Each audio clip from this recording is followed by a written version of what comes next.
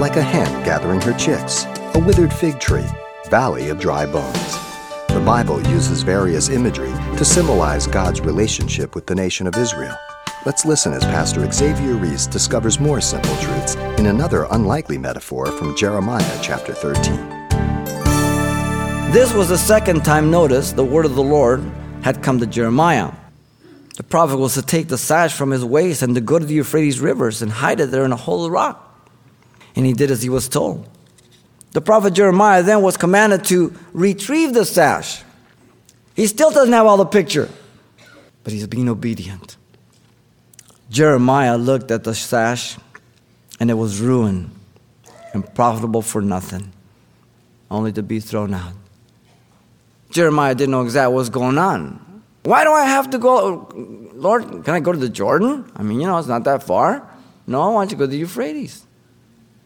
You see, where was it where they were going to go into captivity? Babylon, by the Euphrates. How interesting. You remember when the Lord came down on Ananias in Acts chapter 9 in Damascus? He said, Ananias, I want you to go lay hands on Saul of Tarsus and pray for him. And Ananias says, Lord, don't you know about this man? He kills Christians. He incarcerates them. You see, Ananias didn't know what God had just done. When God asks you to do something, you do it because you don't know what he's done or what he's going to do.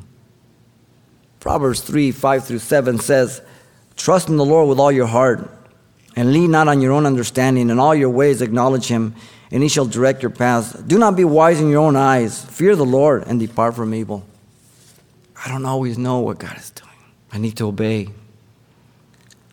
The instructions of Yahweh to the prophet was to teach the prophet about his obedience. The ruined condition of the sash was an illustration of what Yahweh was going to do to the nation. So Yahweh would ruin the nation due to her pride, just like this sash had become ruined. Profitable for nothing. They would not be able to be what God created them and chose them for, to be the people of God, the community of God's redeemed. They would not affect the lives of others for salvation or for the glory of God. Yahweh had taken the nation to cling to him as the sash clings to the waist of a man. When people saw Israel, they were to immediately identify them with Yahweh. And when the people saw Yahweh intervening on Israel's behalf, they were to identify Yahweh with the people. Maybe some of you here are messing with sin, walking the line, and God's been dealing with your heart. Whatever it may be, you obey God. Turn from it to live a life that will bring peace to you and glory to him. Otherwise, your life will be ruined. You've been listening to Simple Truths with Pastor Xavier Reese of Calvary Chapel, Pasadena, a daily devotional of the enriching and precious truths found in God's Word. We appreciate you listening each weekday at this time and trust this is just part of your commitment to better know the Word of God.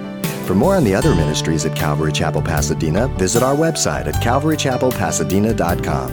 There you'll find information about weekly events, Pastor Xavier's messages, even online booklets in English and Spanish.